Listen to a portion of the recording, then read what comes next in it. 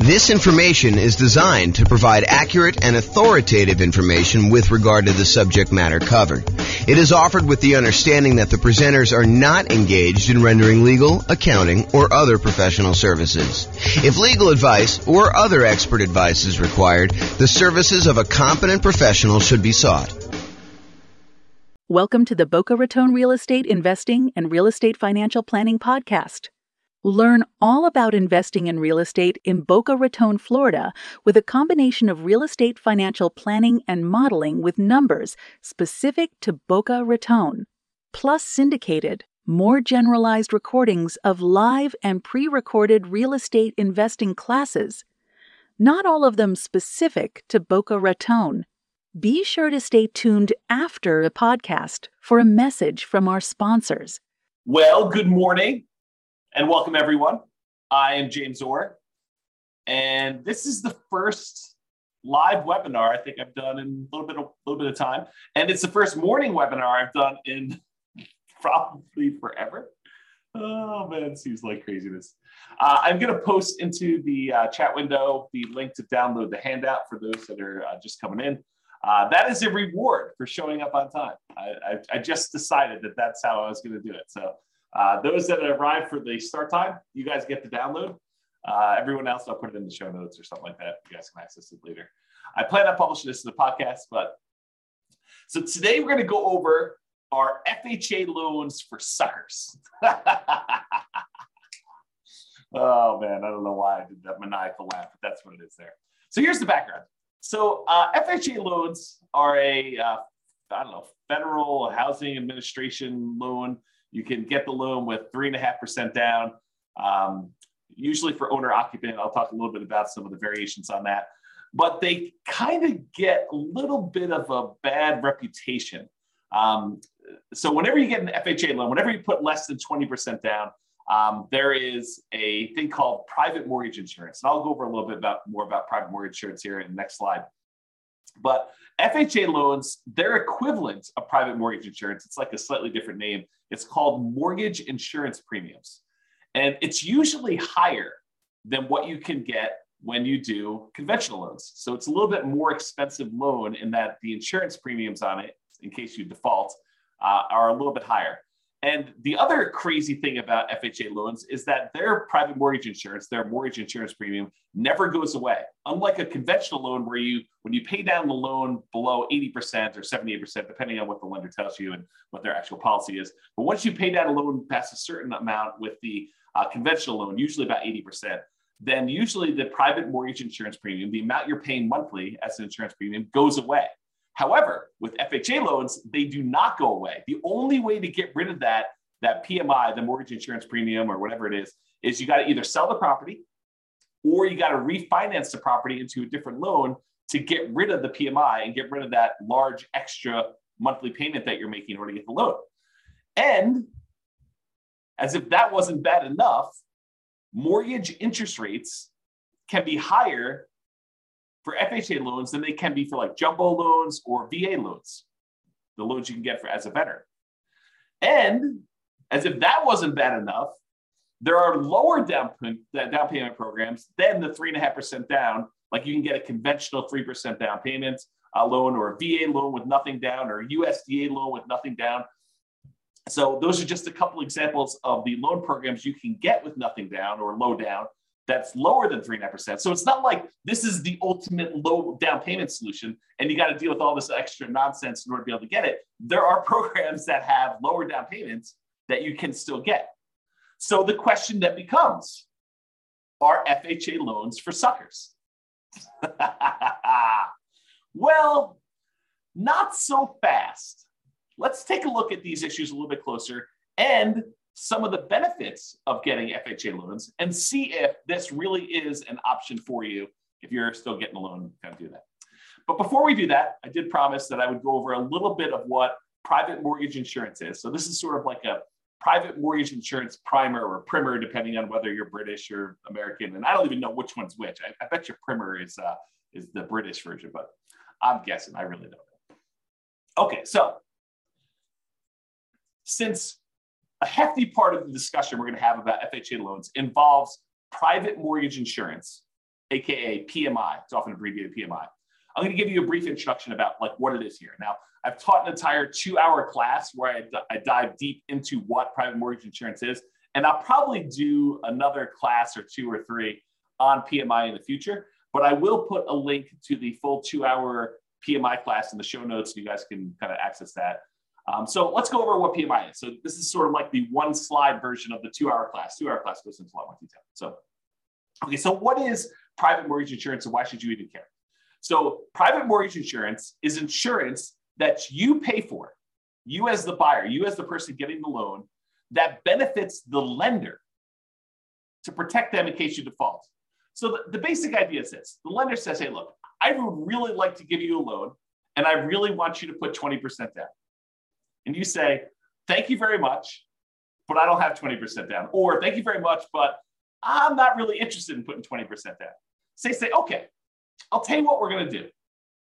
I don't really want to give you this loan unless you put 20% down, where I'm protected in case you default. If you get this loan from me and you decide not to pay, or you end up not being able to pay or something like that, and I have to foreclose on you, I don't want to have to come out of pocket in order to pay for, these losses I might have when I go to sell the property. So really what I want to do is I want to be protected. And I think I'm well protected if I have a 20% cushion.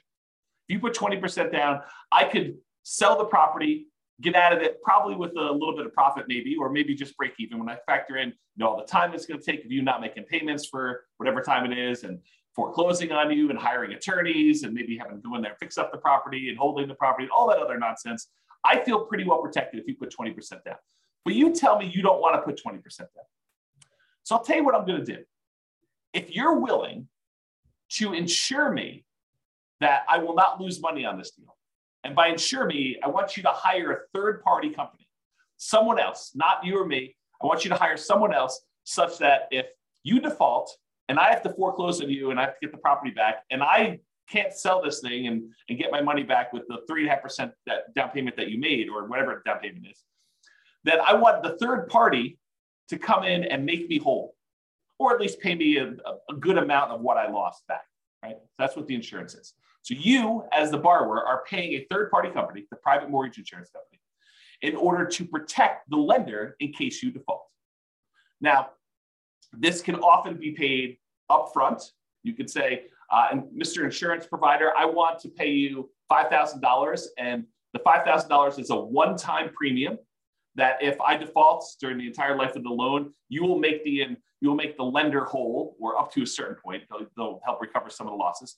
Or Mr. Insurance Company, I want to pay you monthly until maybe some point in the future where there's enough equity where there's no reason to pay you anymore. So maybe it's a monthly payment for, 5 years, 10 years, however long it takes you to get below 80% loan to value or 78% loan to value or something like that.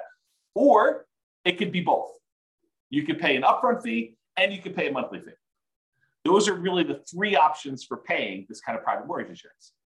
So how much is the private mortgage insurance? Well, there are lots of factors that determine the rate. And I go over a lot of these in the PMI class, the full 2-hour class, which I'm not doing now. Except with FHA loans, they're usually standardized for everyone. So there's no if you have better credit, you get a lower rate, or if you have 2 people on the loan, you get a better rate. Those are some examples of how they vary. But with FHA loans, it doesn't matter. They're usually standardized for everyone, but can vary depending on the term of the loan you choose and the amount you put down. So the PMI, the equivalent of PMI, it's actually mortgage insurance premium, MIP. So if I say PMI and I'm talking about the FHA loan, it really is MIP, but they're the same mechanically. They work the same there. So with this FHA loan, it can vary depending on the term of the loan. If you do a 30-year loan versus a 15-year loan, for example, and the amount you put down. So 3.5% is the minimum you can typically put down with FHA, excluding this whole down payment assistance thing, which is often coupled in with FHA. But typically the FHA loan is 3.5% down. So that's the minimum. You can put 3.6% down, you put 5% down, you put 10% down, you put 15% down, you put 25% down with an FHA loan. So you don't have to put 3.5% down. But if you choose to put 3.5% down, then it has one type of insurance premium. If you choose to put 15% down, it's a very different insurance premium. Okay, so they can vary. but it doesn't vary based on like your credit score or anything like that with FHA. So when do you typically need to pay? Well, as I talked about earlier, it's less when you have less than 20% down is typically when the lender says to you, hey, I would really like to make you a loan, but I require that you put 20% down. If you don't put 20% down, then I want you to get this third party involved, this insurance company that will protect me, and you're going to pay for it because I really want 20% down, but you're telling me I don't want to put 20% down. So you say, okay, you have to pay for this insurance premium to protect me in case you default. And there are some exceptions to when you typically need to pay private mortgage insurance in general, not specific to FHA. One exception is the VA loan. So the VA loan is a loan for veterans. If you are a veteran, we just had Veterans Day. I think it was that Friday. That's last week, right? I think it was last week. Someone want to let me know in the chat. That'd be awesome. Or maybe I'm losing my mind, but I thought it was Veterans Day last week. So anyway, if you're a veteran, thank you for your service. And you get to do a nothing down loan program that does not require PMI. But it sort of does require PMI because there's what's called an upfront funding fee that is charged by the Veterans Administrator. Yeah, November 11th was VA.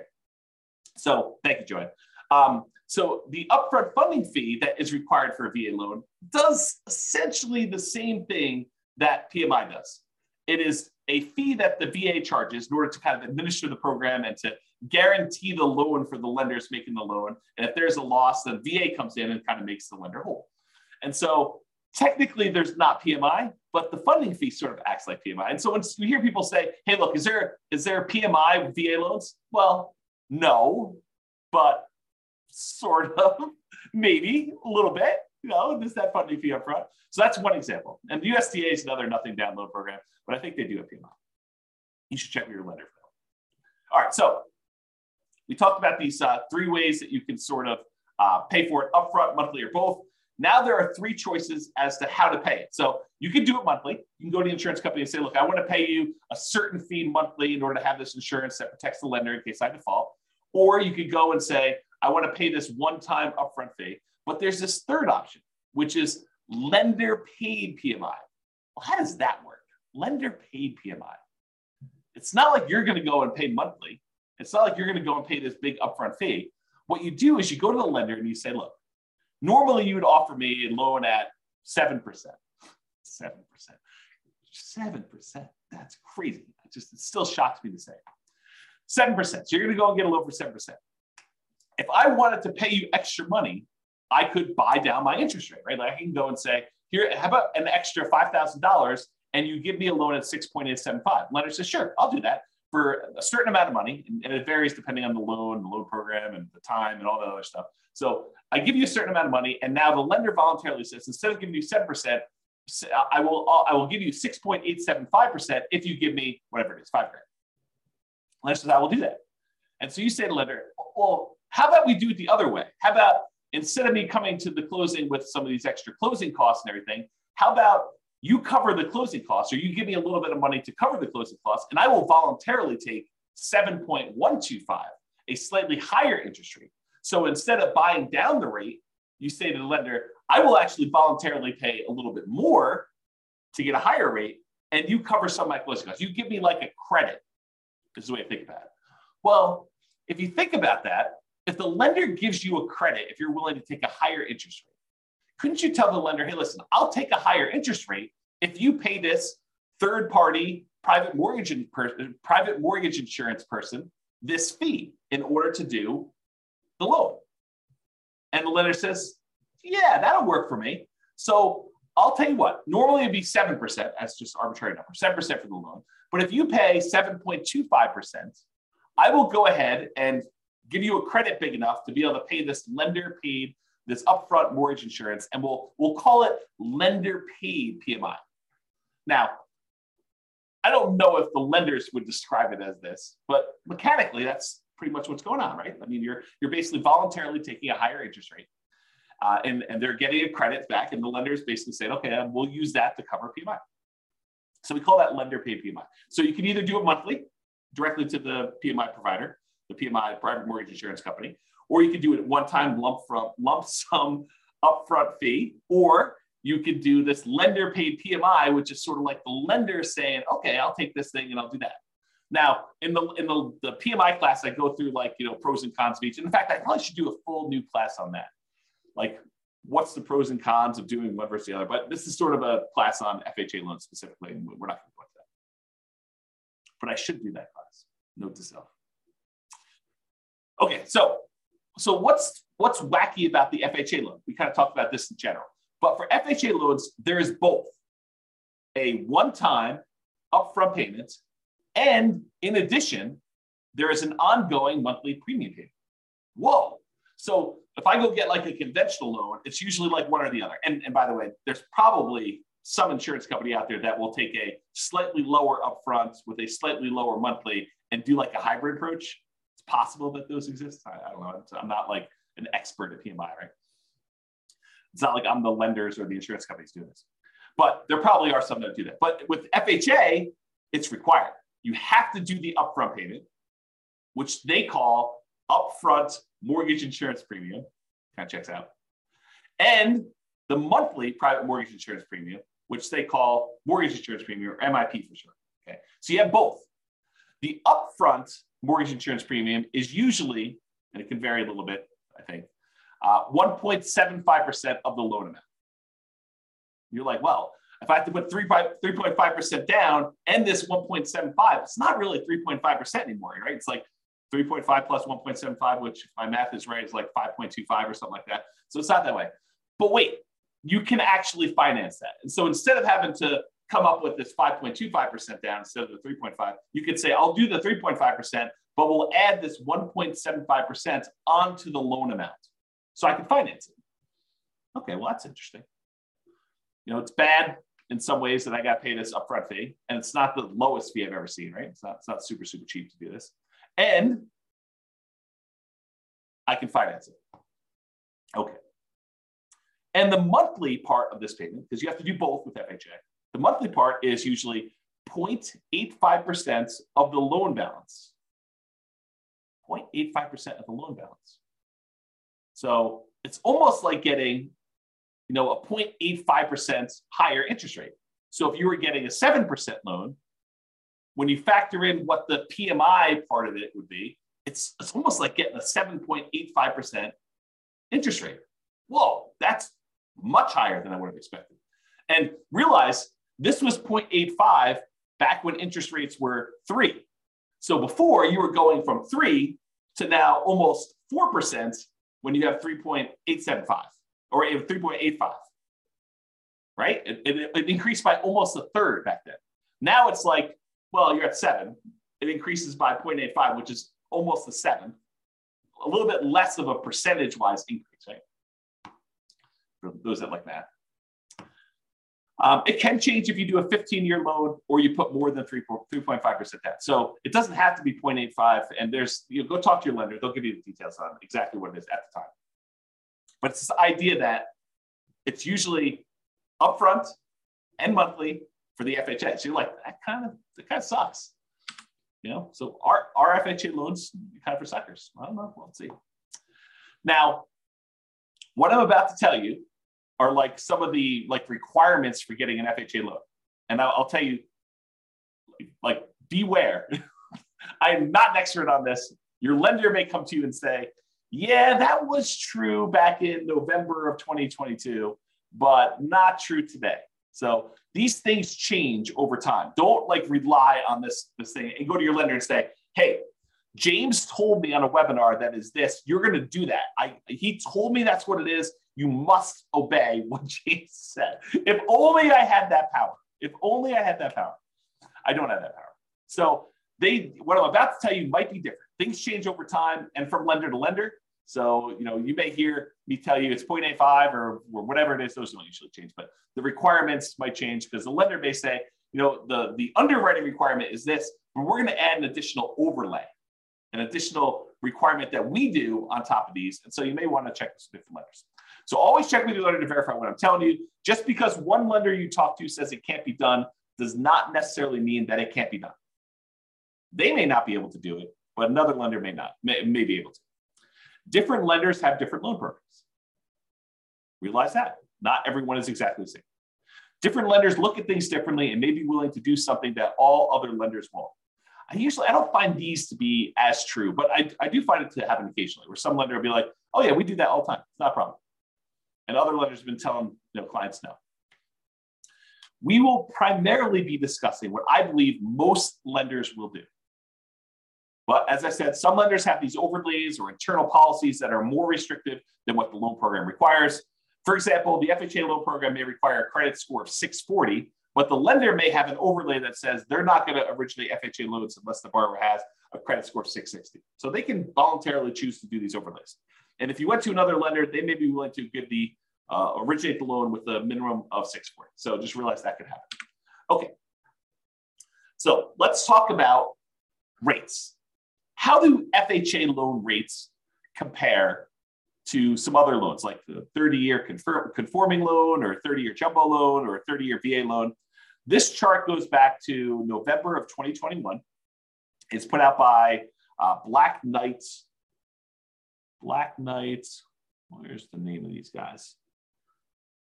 Black Knight Holdings Company, Black Knight Technologies. They're basically a mortgage company, a company that does stuff for mortgage lenders. They're kind of like a behind the scenes thing, and they aggregate a bunch of data. And so this shows you historical stuff. And the FHA loan is this blue line that's sort of in the middle most of the time. The highest interest rate loan typically is that 30-year conforming loan that we see. It typically is blue. And there are times when FHA loans are a little bit more expensive than those, but historically, recently it seems like the 30-year loans have been a little bit more than the FHA loans and all the other loans, honestly. The jumbo loan tends to be sort of toward the bottom. I can't quite tell the differences between those yellows, but I think those are typically the bottom ones. The FHA loan is this blue one, sort of in the middle here. And then the VA loan tends to be one of the cheaper loans you can get. So you can kind of see the differences in rates between all those. Now, I want to point out something to you. The FHA loan here, which they said the current rate is 6.875 as of the October numbers, which is the latest one they had. So they said the rates for 30-year FHA was 6.85. That does not include that 0.85% mortgage insurance premium.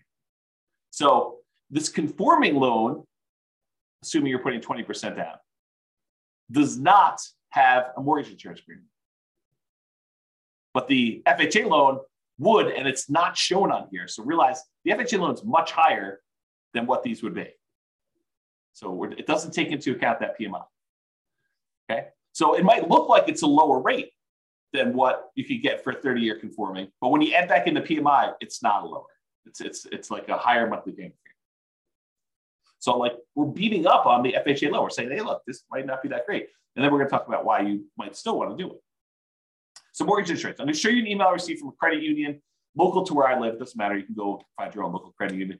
I'm not offering you this rate. It's not like, oh, James told me I could get this rate. No, that's not what I'm telling you.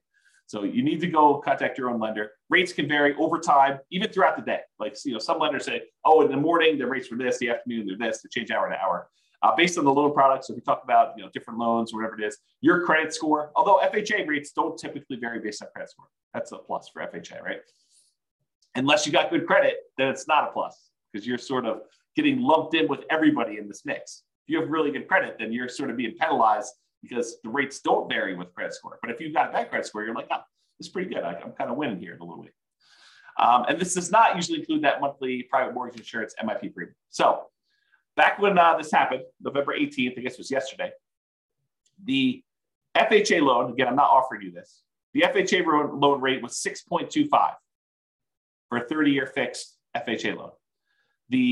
And that does not include mortgage insurance premium. So it's going to be over 7 with that.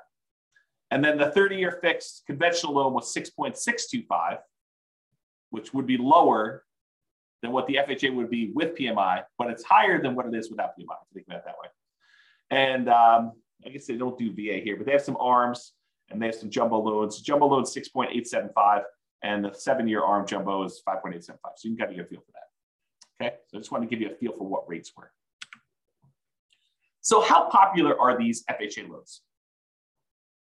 Is this like 1% of the population's getting them? Like no one's getting them, but we talk about them all the time? Or like 80% of the market's getting them? Like what's going on? And so this shows you, same company, Black Knight, put out this or Originations Market Monitor report. This is through October 2022.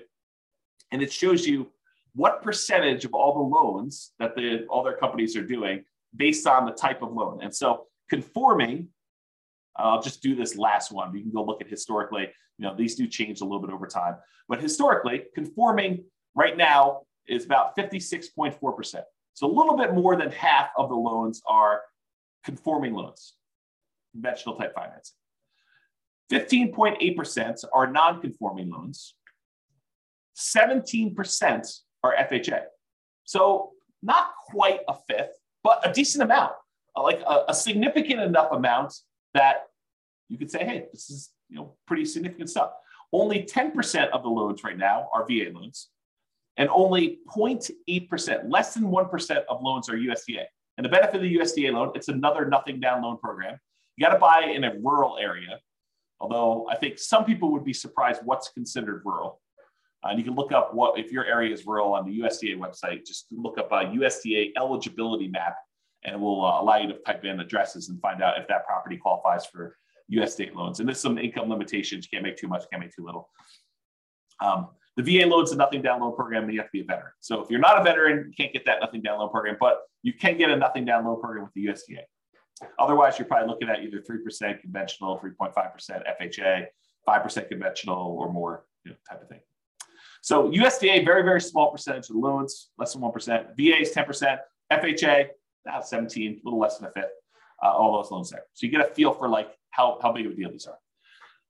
One of the advantages, though, of these FHA loans is they are easier to qualify for. So conventional loans, the minimum down payment for the conventional loans as of right now, and these loan programs can change, but right now, 3% conventional loan. FHA is 3.5%. So more down payment for FHA than conventional. The minimum credit score to get a conventional loan is 620.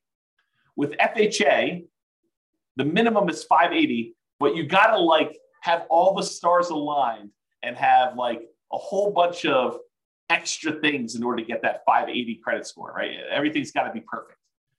Otherwise, you're probably looking at 640 for the FHA. And that is a much more lenient credit score for getting the FHA. In fact, FHA tends to be the go-to loan if you've had some credit blemishes or issues in the past. If you had a bankruptcy, that's fine. If it was more than 2 years ago, you can still get an FHA loan, as long as your credit score is gone up, right? You got to be working on stuff once you've had that bankruptcy. You had a foreclosure, no problem. FHA loans will still do those after 3 years. Conventional, a little longer. Okay. Can the co-borrower, if you want to get a co-borrower to help you qualify for the loan, must they be related? With conventional loans, they do not need to be related. With the FHA loans, they must be related to you. And if you're hey, what's the relation? Can this be my second cousin? I don't know. Go talk to a lender. They'll tell you that. They'll go look up the guidelines and let you know. Okay. Maximum debt to income for conventional loan, 45%. So relatively standard. For FHA, you can go all the way up to 57% debt to income. So this is a higher risk loan for the lender, right? Because they're willing to accept people that have had bankruptcies relatively recently, within 2 years, more than 2 years rather. Foreclosures, at least 3 years ago, they'll allow a maximum debt to income, which is significantly higher. So they're kind of taking on more risk, which is reflected in these extra mortgage insurance premiums and stuff. And then a single family home max loan limit, you can kind of read what those are. Those do change over time, so I'm just not going to read them out loud. And can you get a gifted down payment and closing costs? With conventional loans, yes, and with FHA loans, yes. And of course, go talk to your lender. They'll give you the actual requirements for what that is and how to do it, and make sure you document it and all that stuff. So really, FHA loans are a little bit easier to qualify. So that's a plus. So a whole bunch of downsides, but some pluses there. What about credit scores? Well, if you have a 360 to a 499, you do not meet the minimum credit score requirements for FHA. So less than 500, not happening. You have to get creative. You have to go do creative financing, buying properties subject to, or taking over existing loans, or doing a lease option or something like that, or you're saving up and buying properties all cash. That's another alternative. So if you've got less than a 500 credit score, that's going to be a challenge to do that, or partner with somebody who has a better credit score. If you have between a 500 and a 579, the minimum down payments for an FHA loan, if you have a credit score between those, is between 5 to 10%. So you can do that, but it requires more down.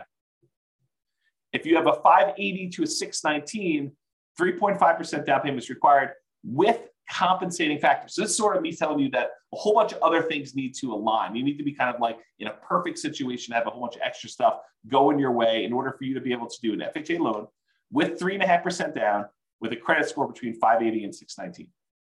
However, if you're between 620 and 850, just 3.5%. Don't need these extra compensating factors right there. And of course, go verify this with the lender. This is not intended to be like James is qualifying you on a webinar for getting an FHA loan, right? This is sort of giving you an idea of, are FHA loans for suckers? I mean, that's the title of the class. So that's the idea. Okay. So average credit scores. So typically, if you're getting a conforming loan, you historically have had a much higher credit score than if you had an FHA. If you think about this, this sort of makes sense, right? If you have a higher credit score, you want to be rewarded for that. You don't want to be penalized for having these, better credit scores than some of the FHA loan people that don't get penalized for those. And so you typically choose a better loan program for you, a loan program that has better rates and terms and stuff. And there's some limitations, which we'll talk about here in a second. For VA loans, they're sort of in between. They're not quite as high as conforming loans, but they are higher than FHA. And then FHA typically has the lowest credit scores, historically, the people getting those loans. And so they're usually between 660 and 680. We've been trending down a little bit, as we kind of move through time. And this is going all the way back to November of 2019. Okay. All right. Here's one of the main reasons, in my opinion, why FHA loans become attractive, especially to investors. You're like, to investors? James, I thought you told me FHA loans you had to owner occupy. Or maybe I didn't tell you that, but you do. You can't use an FHA loan. You can't put 3.5% down and buy a property and not move in. But wait, you just said these would be good for investors. You're confusing me, James. What? I'm confusing myself. Oh my gosh. You're confusing me, James. You said they have to owner occupy, but how are they good for investors? Oh, this is pretty interesting things. So FHA loans are one of the loan programs that you could do with low down payment and buy multifamily properties. So you could buy a duplex, 2-unit property, a triplex, 3-unit property, or fourplex, 4-unit property with FHA loans with 3.5% down. So you can go buy a duplex, got to move into one of the units. That's the requirement. But you can go get an FHA loan, put 3.5% down, move into a duplex, move into a triplex, got to move into one of the 3 units for the triplex or one of the units for a fourplex. Okay. So that becomes super interesting because you can't do these 3% down conventional loans or 5% down conventional loans and buy a duplex, triplex, or fourplex. You can only buy single family homes with this. And if you're going to do a non-owner occupant, if you're going to buy it as an investment property, you most of the time need to do at least, well, there's some exceptions, but usually 20% down. There are some exceptional loans where you can do 15% down to buy a non-owner occupant investment property. But you got some PMI and the rates are higher and some stuff like that. So one of the advantages of using FHA loans is you could buy duplexes, triplexes, or fourplexes in addition to single family homes. So it doesn't have to be duplex, triplex, fourplex. You can do single family homes, and then you can also buy duplexes, triplexes, or fourplexes, which is similar, by the way, to VA loans. VA loans, you can also buy a single family home, condo, townhome, detached house. Plus, with a VA loan, you could also, with nothing down, buy a duplex, a triplex, or a fourplex. Again, for the VA loan, though, you have to be a veteran. FHA, you do not. So with FHA loans, you don't have to be a veteran. You have 3.5% down. You have those credit score and the other qualifications. You could do these types of loans. And you could use the income from these properties to help qualify you for the purchase. With some exceptions. So talk to your lender. It's not like it's universally true. So as of the time of creating this presentation, there's not a conventional loan option that allows you to buy a duplex, triplex, or fourplex as an owner occupant for less than 15% down. And there's only one for a duplex for 15%. So if you have 15%, you can buy a duplex and owner occupy one of the units, but that's the best, lowest down payment you can do if you're doing conventional. But that's one of the reasons why this FHA one's so interesting.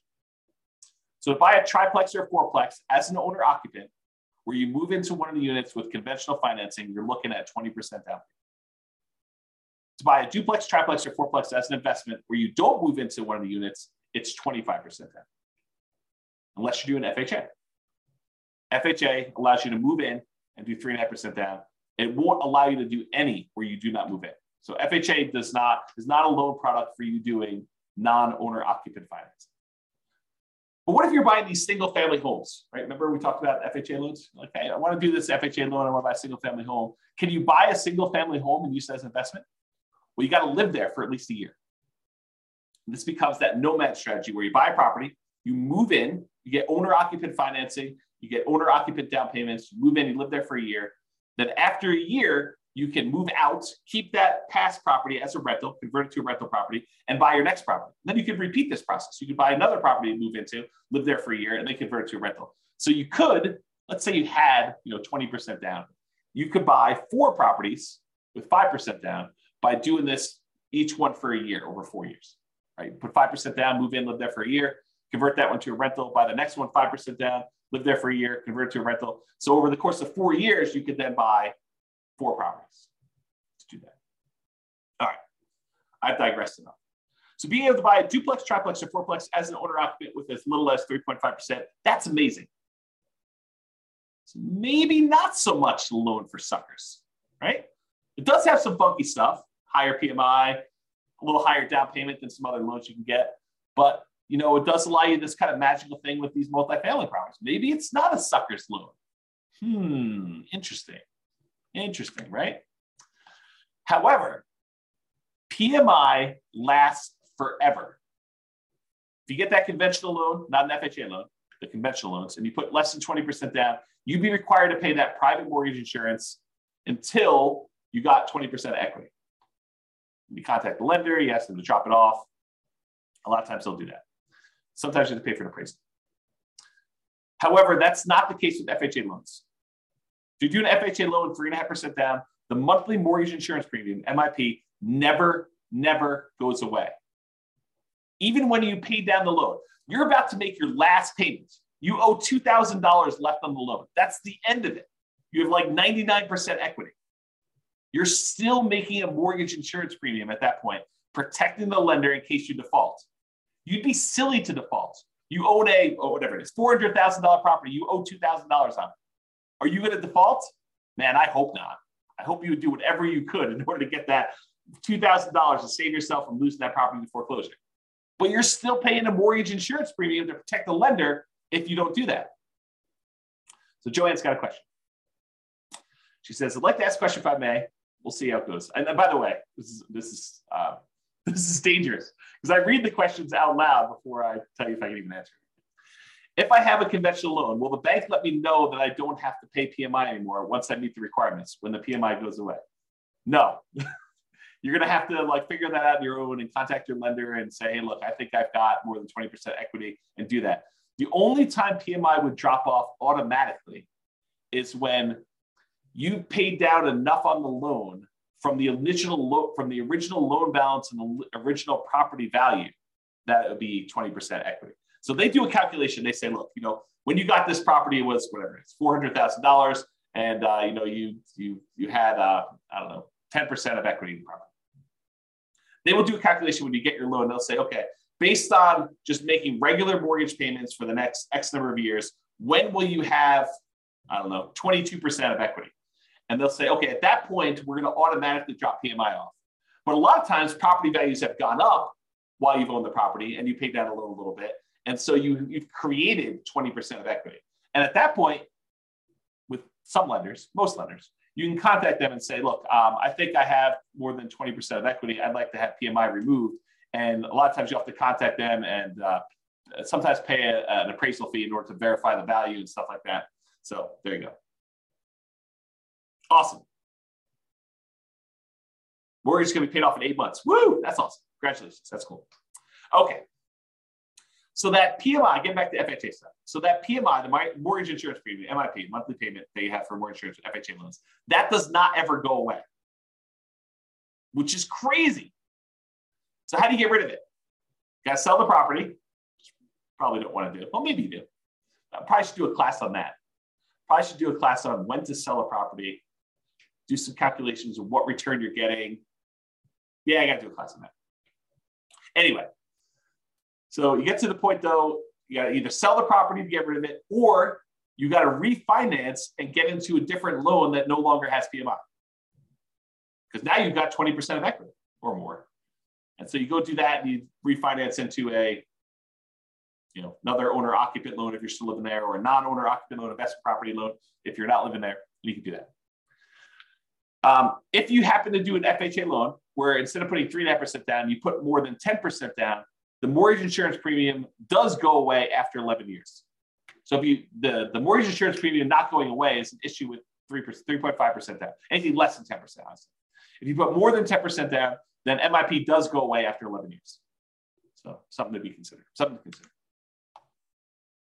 The other issue with FHA loans is, and there are some exceptions to this, but typically you can only have one FHA loan at a time. There are some weird exceptions. So if you thought to yourself, look, James, this is amazing. I don't know what you're talking about. FHA loans are not for suckers. This is awesome. This is what I'm going to do. I'm going to do a 3.5% down fourplex, live there for a year, move out of the one unit, go buy another 3.5% down fourplex, live there for a year, and I'm going to do this 10 times. And I'm going to have 40 doors after 10 years. This is amazing. Well, not so fast. You can only get one of these FHA loans. There's some weird exceptions, like if you move more than 100 miles away, that you can get another one. Or if you inherit a property that's got an FHA loan on it, you might be able to have two at the same time. There's some weird stuff like that. But for the most part, you're not getting 10 of these loans. If you're trying to do that kind of like optimal strategy thing, and you have like, I got VA loans and I got FHA loans, because the VA loans can also be the duplex, triplex, or fourplex, and the FHA loans can be duplex, triplex, fourplex. And, you're dating somebody, well, maybe you get an FHA loan on your first fourplex, your spouse or your fiance gets a FHA loan on their next fourplex, and then you also have your VA benefit. So you get the VA benefit by another fourplex after a year living in the FHA one, and then your spouse is also a veteran and they get the other one. So you can acquire some properties this way by getting creative, but it's not going to be 10 in a row with VA or FHA. Right? So it's going to be hard to do. Okay, what was I going to say? So it'd be hard for you. That's basically what I'm talking about here. So it'd be hard for you to nomad, doing this sequential buying houses as owner occupants, moving there, living there for a year, and then converting to rental with more than one FHA loan. So, which makes it hard to buy more than one multifamily property as a nomad. It's not impossible, but it's much more difficult. Much more difficult. And some underwriters, like if you're going to get a loan from somebody and you live in a single family home that live in a really nice house, you're like, hey, I just found out about this vesting strategy. I'm going to move out of my $1 million house and I'm going to go buy these $100,000 duplexes somewhere.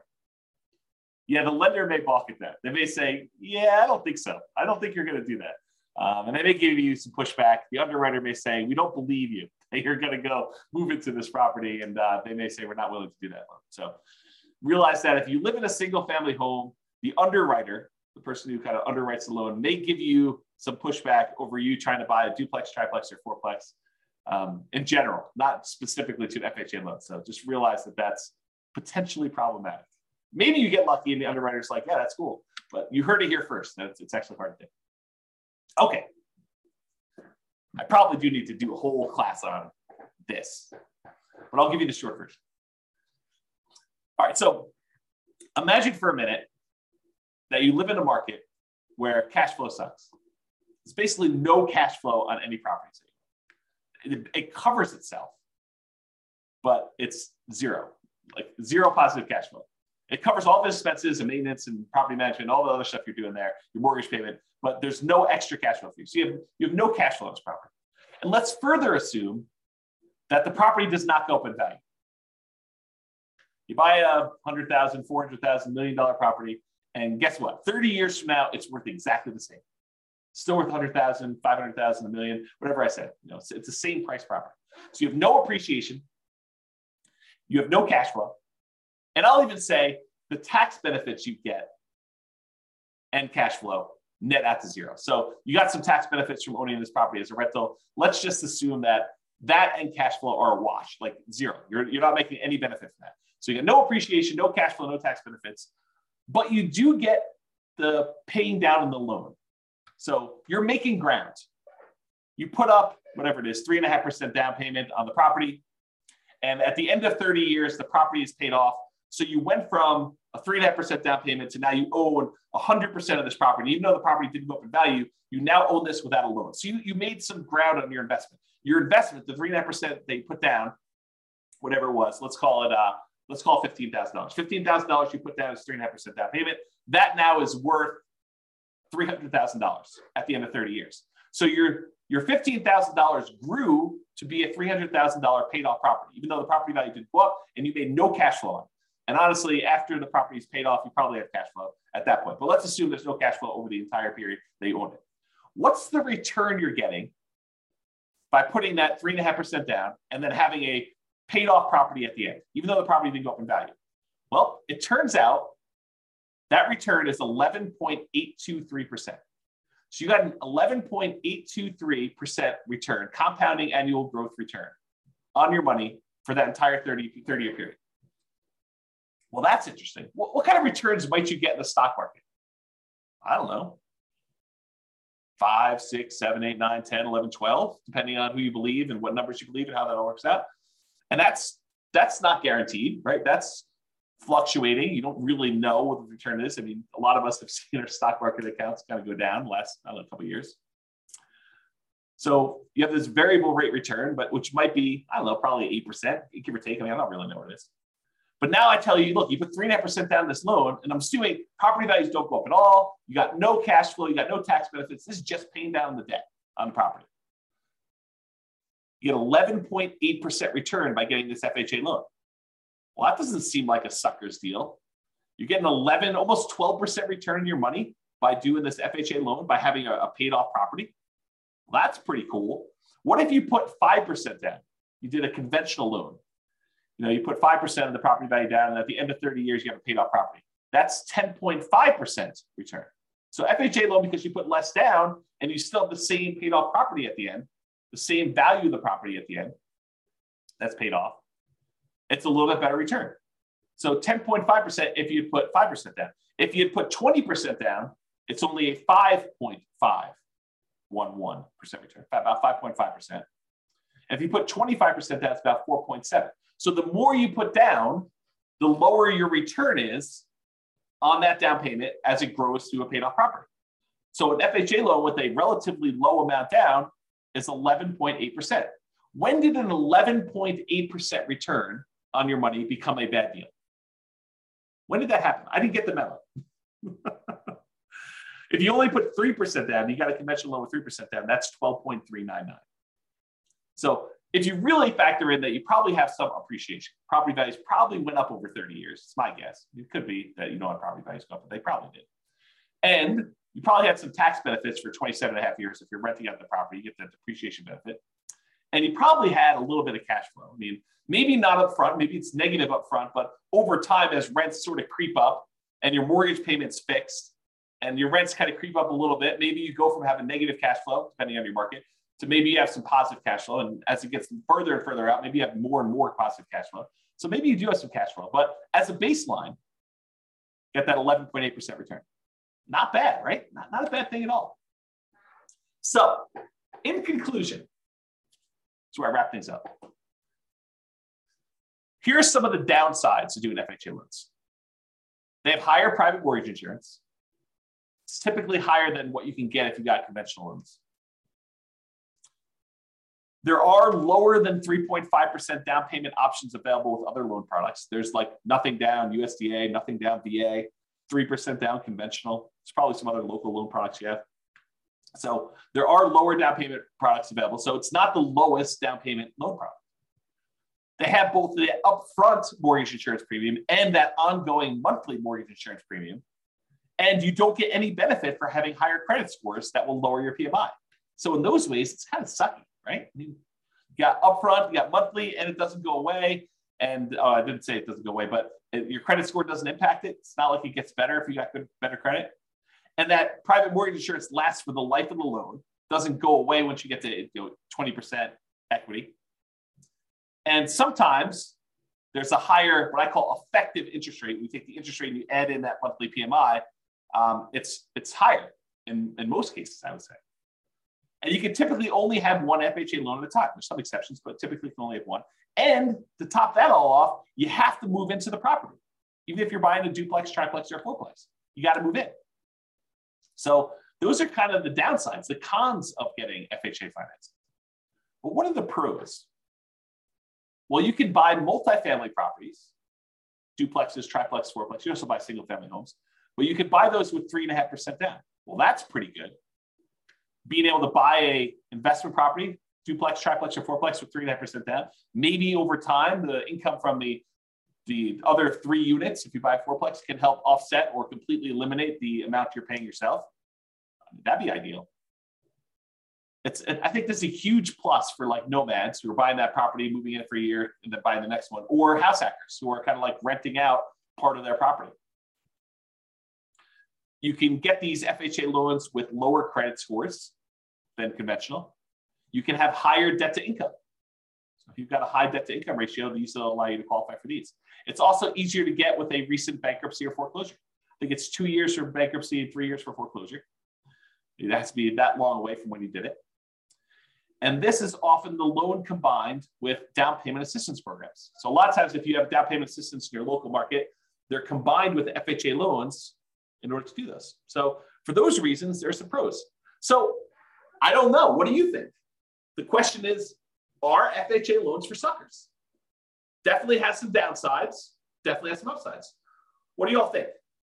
Anyone want to participate? Tell me what you think. Otherwise, that is the end of the presentation. No one wants to participate. Or people are typing real stuff.